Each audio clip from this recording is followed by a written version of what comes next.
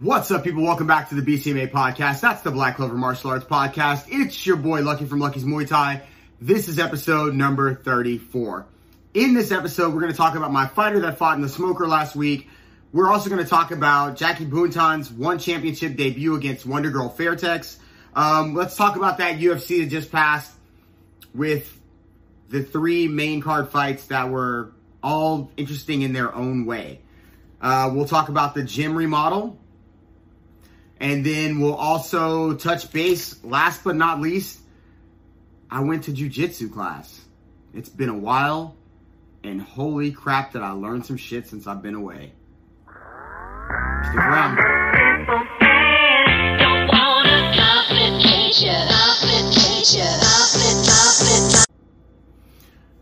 All right, so let's talk about my fighter, Philippe, that had his first smoker. First of all, the event was cool. It was inside a gym. It was actually Master Luis Fernandez's gym, who has a fascinating story. That gym was his master's gym, and when his master passed away, he took it over. And they take care of, a ton of kids. They have 60 kids in the program. They have a bunch of foster kids, and they're doing these smokers to try to raise money because during COVID, they lost, a lot of their ability to make ends meet. And they're even looking for other places they might have to move to. But look, if you are on Instagram, go check out Master Luis Fernandez. I'll put his Instagram right there. And maybe you can help out, drop a donation this way, or maybe help them in some other way. They do a really good job for the community. And these smokers that he's putting on just help raise money to further that calling, if you will. Because he's actually out there doing it every day. While some people just like to talk about it. So, shout out to him. But anyway, he put on this great event. And, it's one thing to watch people in the gym when they first walk in and not have any real sense of how maybe their body works or, their ability to understand certain things is not great. But after a certain amount of time, you see them progress. And then if you have the wonderful opportunity to see them compete, it's like, I can't even explain it. It's just a beautiful thing to watch somebody grow and do something that maybe they thought they would never be able to do or would never be a part of their life, or, they watched it on TV and they've always liked it, but never thought they would be able to do it, even on just a regular, I'm going to work out type of level. But he did really well. He did a lot of the techniques and things that we work on in the gym, a lot of countering techniques, a lot of, skipping in and footwork stuff. And this was his first chance at being able to express those things. So for me, as a coach, I was super impressed. And we have more fights coming up. We're fighting in Daytona, but it's always wonderful as a coach to watch the things that you've been working on and trying to instill actually come to fruition. So shout out to him, Philippe, for putting it down, and shout out to, again, Master Luis Fernandez for putting on that wonderful smoker. I hope he does a ton more, and I hope they raise enough money to make sure that all the kids are taken care of. And like I said, hit him up on Instagram and maybe go on there and drop him a donation. Okay, so Jackie Buntan, who is training partners with Janet Todd under Coach Brian Popejoy at Boxing Works, had her one debut against Wonder Girl Fairtex, who has been sort of, one of these setting things on fire type of, fighters. They're promoting like she's the next big thing, which she clearly has skills. But Jackie Buntan went out there and just put on a clinic. I don't remember what round the knockdown was in, but she face planted Wonder Girl, and maybe it was the first round. Could have been first or second round. And to her credit, listen, Wonder Girl Fairtex got up and she continued to fight, even though there was really nothing there for her strength-wise to even be able to output, to give any damage really to Jackie Buntan. And furthermore, the footwork got better as the fight went along. And once Jackie Buntan started to have fun, it was all over but the crying, so to speak. So shout out to them, Brian Popejoy, Janet Todd, Jackie Buntan in her debut at One Championship. And that fight card was monstrous, man. Rodtang fought on that fight card. Giorgio Petrosyan fought on that fight card. I think there was somebody else too that was really good on that fight card. I don't even remember, but Superlek fought on that fight card. He lost, but he still fought on that fight. It was a fantastic fight card. Man, listen, everybody's got whatever they want to say about it, but UFC is a fantastic organization. You know, Glory is a fantastic organization if you like watching fights. You know, even Bellator has good fights. Like, there's good fights out there. One has great fights, and they offer you MMA, kickboxing, Muay Thai. And, you know, it's just dope, man. I'm not, you know, they're not paying me. I just like the combat sports. And to me, they have one of the best shows around. I don't know what their payment scales and all that stuff is, but I definitely enjoy their fights and the way they format everything.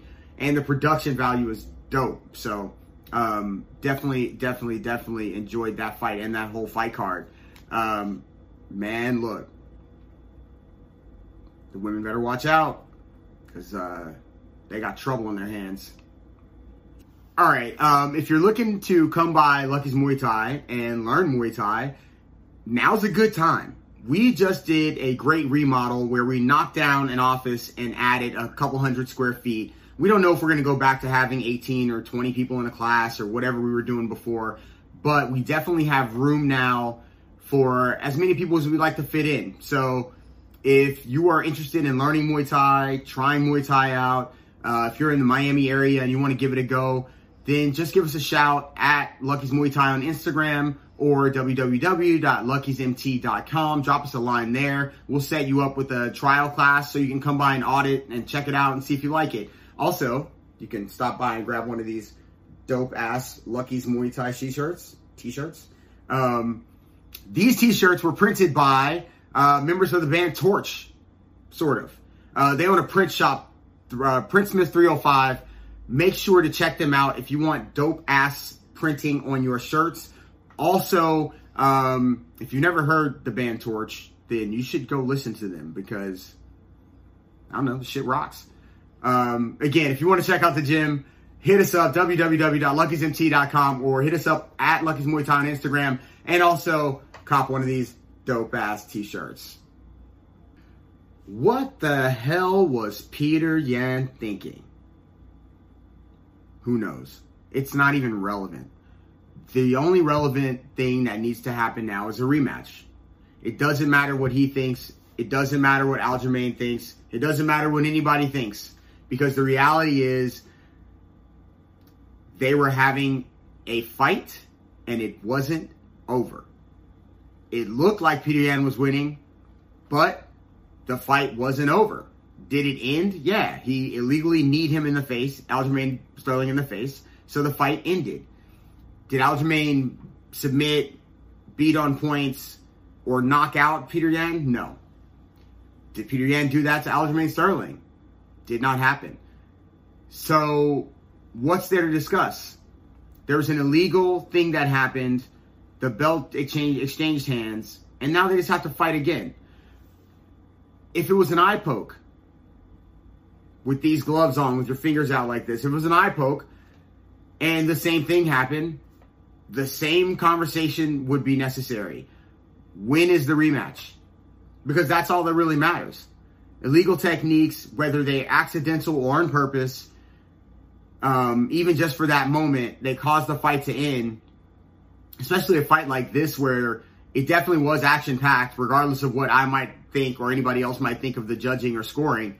It needs to just happen again. So all the critics of this person or that person or believe this or believe that, they can criticize for sure. But we all know the real deal is like in 2 to 3 months, we need to see it again. Because ultimately nobody's going to have a real idea of who the champ is legitimately, like from winning the fight, until that happens. It's not a knock on Aljamain. He was still fighting. It's just a knock on the fact that nobody actually won the fight from knockout, submission, or on judges' points. That's how I feel about it. As far as Amanda Nunes is concerned, I don't know, dude. Like, what are we talking about? She fights at 135, 145. Her only competition in the UFC seems to be Valentina Shevchenko, and that's at 135. And I don't know if Valentina beats her 10 times in a row, if they'll ever give her the belt anyway.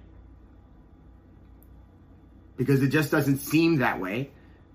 She could have rematched Cyborg, but clearly that's not going to happen. She's gone. Kat Zingano was hanging around. She had some issues, but I think she's now back, but she's gone. I mean, we could see Holly Holm again, but why at 145 for what? Jermaine Durandamy, but why? I don't know if there's anybody left at 145 for her to fight, at least in the UFC. Get rid of the division, I guess. And then really push to 135 and then add an atomweight division. Like, this is all simple things that everybody should just be like, yo, women's divisions need this and this, and let's move on with it. Instead of, yo, she's a beast, but instead of just concentrating, this has been, I think, women's MMA problems from the beginning, at least for the UFC. It's concentrating all the efforts on one, maybe two stars. Clearly, or leaders of the division, clearly they need more people out there that they can put their media behind, their media locomotive behind to push the women's divisions. They need some heels. They need some wrestling people, women. They need Muay Thai women. They need all of these women that they can put their marketing machine behind, because otherwise, what are we doing? I don't know. I just know there's more talent out there. Somehow, some way, it's just not being cultivated or brought to the attention of the UFC, or they just don't want it. All right, Israel Adesanya versus Jan Blachowicz. Israel decided to go for that double champ signature, double belts up on the all that. And listen, he did a great job, but size matters. Jan was a little bit too big. Even when his punches weren't great, they still made Israel's head snap back. Israel, to his credit, I mean, he's tough as nails. He handled it all. I thought he was going to handle the wrestling a little bit better when it came time for that. But I think maybe because it came so late and the way Jan was grabbing him in sort of a body lock, double underhooks, it just worked out the right way. Whoever game planned that or just had it in their mind that this was what they were going to do, they did a phenomenal job of sticking to the game plan. Have you ever hear that before? Stick to the game plan? He never swayed from that at all. Stand up, stand up, stand up, stand up, stand up till you can't stand up anymore. Maybe he's a little tired now. I'm going to take him down. And I'm going to hold him down, and I'm just going to basically smother him. And that's what he did. And it wasn't really, to me, it wasn't a close fight. I know the judges, there was some 10-8s. I don't know. I don't think Israel took enough damage for 10-8s. But maybe they felt he was being controlled so much, so long that, it didn't warrant him a 10-9. I have no idea. But do I think he'll be champ at some point one day? It's possible. Fighting John Jones, also possible. But size, man, this guy, Israel Adesanya, is super lean. And I think in order to be able to fight some of these bigger guys, he's going to have to put on not a ton of weight, but maybe a little bit more to be able to not just handle the punches, because he seemed like he did that pretty well, but it seems like he might need a little bit more so that his strikes have a little more potency to them, because it wasn't like he wasn't landing. They just weren't doing as much damage as I'm sure he would have liked. Anyway, that was that UFC. It was a little bit crazy. Hope you liked it. All right, so I went back to jiu-jitsu yesterday. First time I'd gone to a class, and I don't even know how long. I've been looking around places. I've been trying to see where I could go that fits into my schedule. I love training with my sensei, but my schedule didn't match, and it was kind of far from where I'm at up at the gym. But somehow I have one day that I can make something happen, so I decided that's what I'm going to do. So I went down to see him, Sensei Jorge Pereira, a coral belt under Rickson Gracie. He grew up in the old times. Tells stories all the time about gym storming, etc. One of the reasons that I really love going to his jiu-jitsu class. I feel like I've heard this argument too recently on a few podcasts that jiu-jitsu is starting to go the way of karate and taekwondo, in that, not that it's becoming watered down as much as it's becoming commercialized.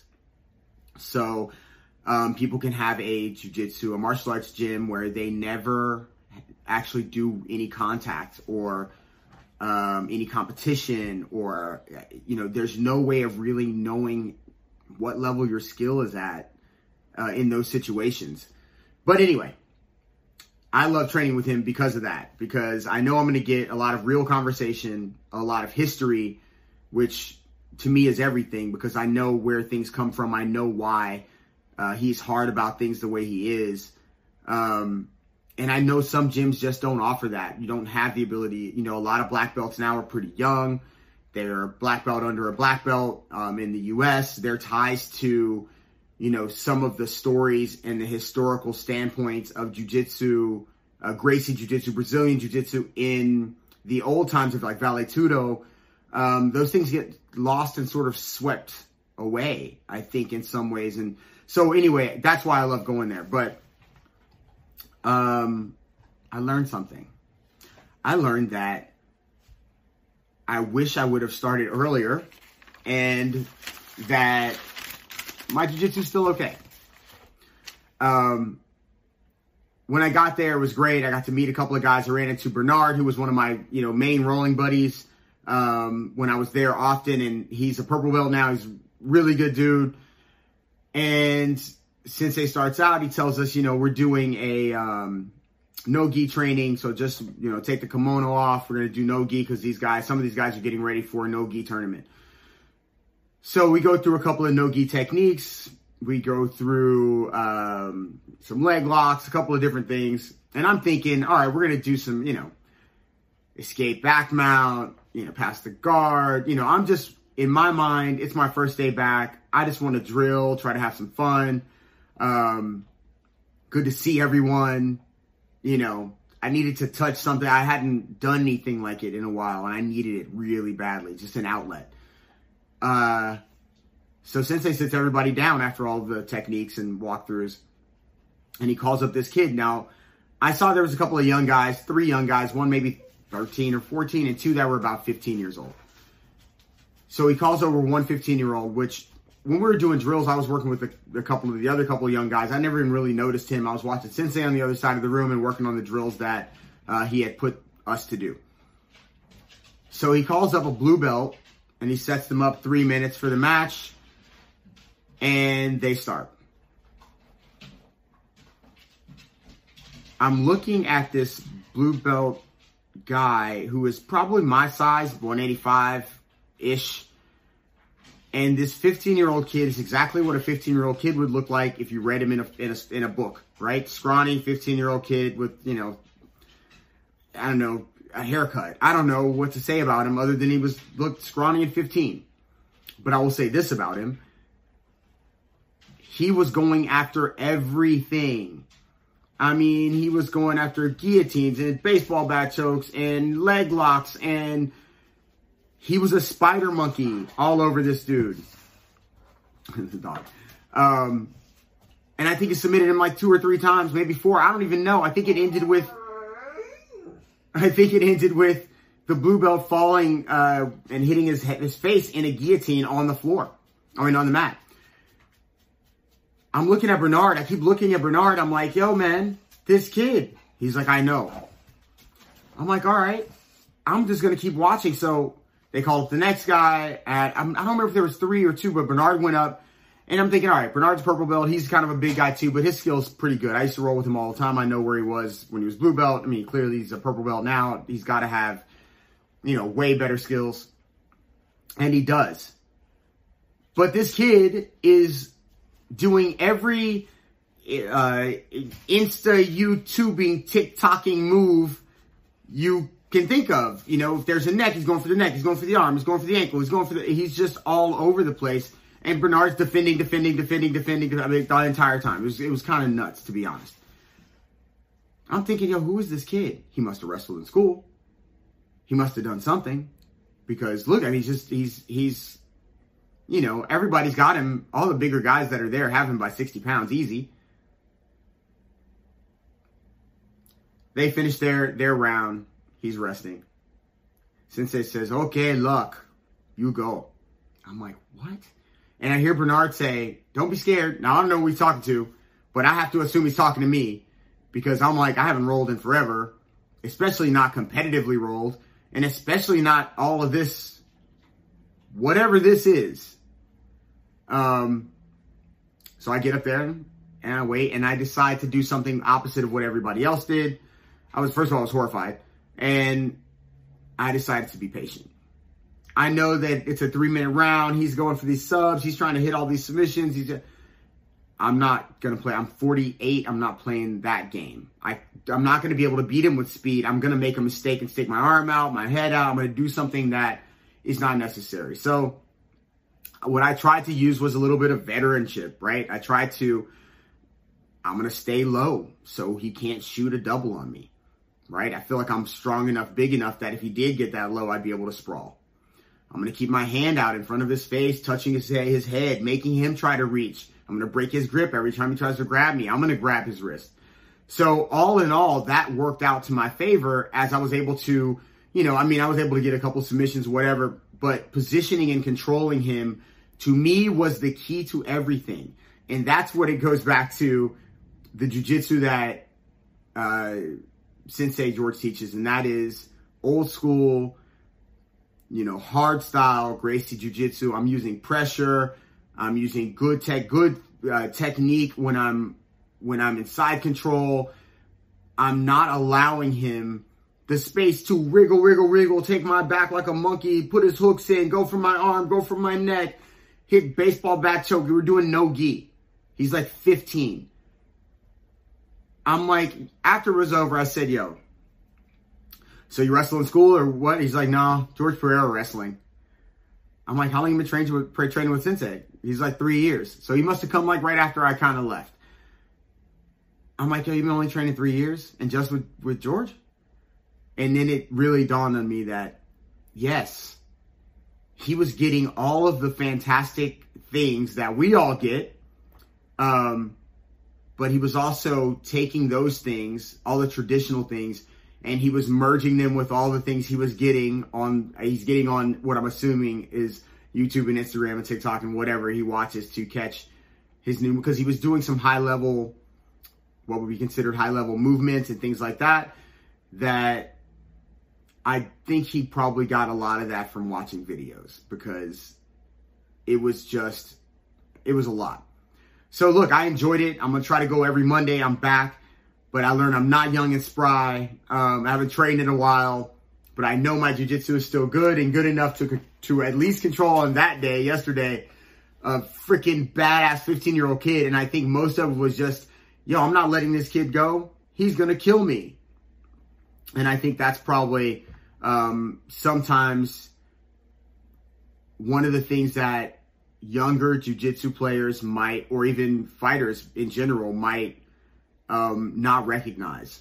And that is that when you become a veteran or of any sport like this or any combat sport, you have little things that you do that can help you survive and get through sparrings or matches or confrontations, even whatever the case may be.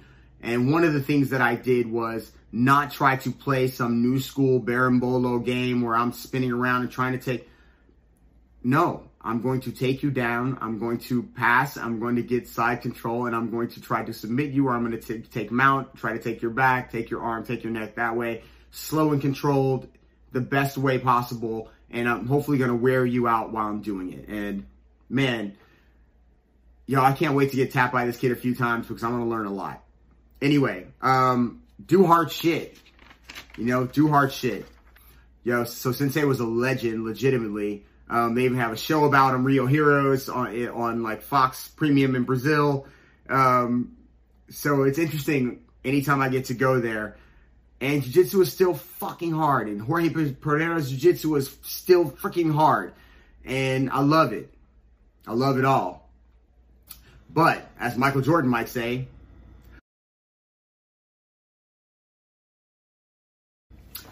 Yo, if you like the show, make sure you hit that subscribe button, keep the like, tell a friend. I have more videos coming, more podcast stuff coming. If you want to check out the gym, you already know the deal, www.luckysmt.com. Get a fly shirt. Come join the gym. Fights coming up in Daytona on Crew Dom's show. I'm looking forward to that. If you guys want to drop me a comment below, I would love it. You want to drop me a message, do so. I will be back next week. Peace! Whoa! Yo, and I am going to jiu-jitsu even though I'm going to die. Don't wanna complicate ya.